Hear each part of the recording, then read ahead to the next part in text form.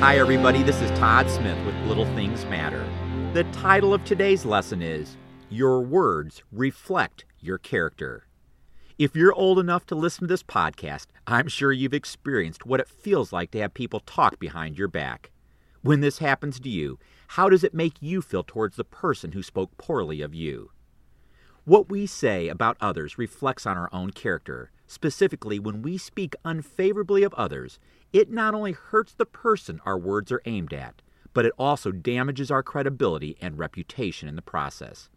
Richard Carlson put it this way: when we judge or criticize another person, it says nothing about that person. It merely says something about our own need to be critical. When we speak negatively of someone else, others perceive it as a ploy for our own personal gain.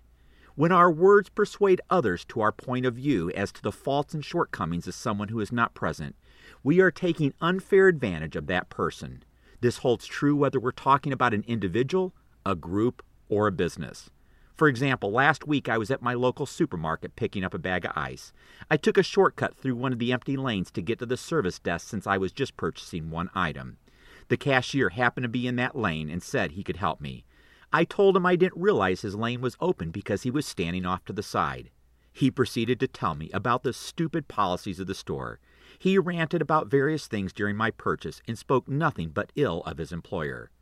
All the time he was unloading his personal dissatisfaction, I was questioning his motives and forming my own impression of him, which wasn't a good one.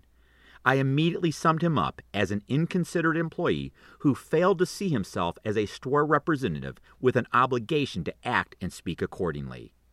It is also important to keep in mind that where your attention goes, so goes your emotional energy. Focus on positive things, and your life will be positive. Focus on negative things, and your life will be negative. When you say destructive things about others, your emotional energy is also negatively affected. On the other hand, when you brand yourself as someone who refrains from speaking disapprovingly of others, not only will people's respect for you grow, but you will also be happier. When you hold back saying something negative about someone else, especially when given the opportunity, you exemplify self-control and concern for others. As Dale Carnegie said, any fool can criticize, condemn, and complain, but it takes character and self-control to be understanding and forgiving. Do not, however, confuse speaking of someone in a derogatory way with participating in a formal critique, such as a job performance review or when you are asked to point out the deficiencies for the purpose of helping someone improve in certain areas. In these instances, use tact and diplomacy to focus on performance issues and always avoid personal attacks. Here are 3 tips to avoiding negative conversations. First, refuse to engage in negative conversations about others. Second, refuse to be part of groups who speak poorly of others. Remember that if you're surrounded by people who thrive on cutting others down, it may be time for you to reconsider with whom you spend your time. And third, avoid making negative or unflattering comments about other people by remembering that your comments influence people's views of you. Sometimes figuratively and sometimes literally, I bite my tongue when I'm on the verge of saying something negative. I do so knowing that quelling the urge to speak my mind on impulse helps me show consideration for others, uphold my values, and maintain my reputation.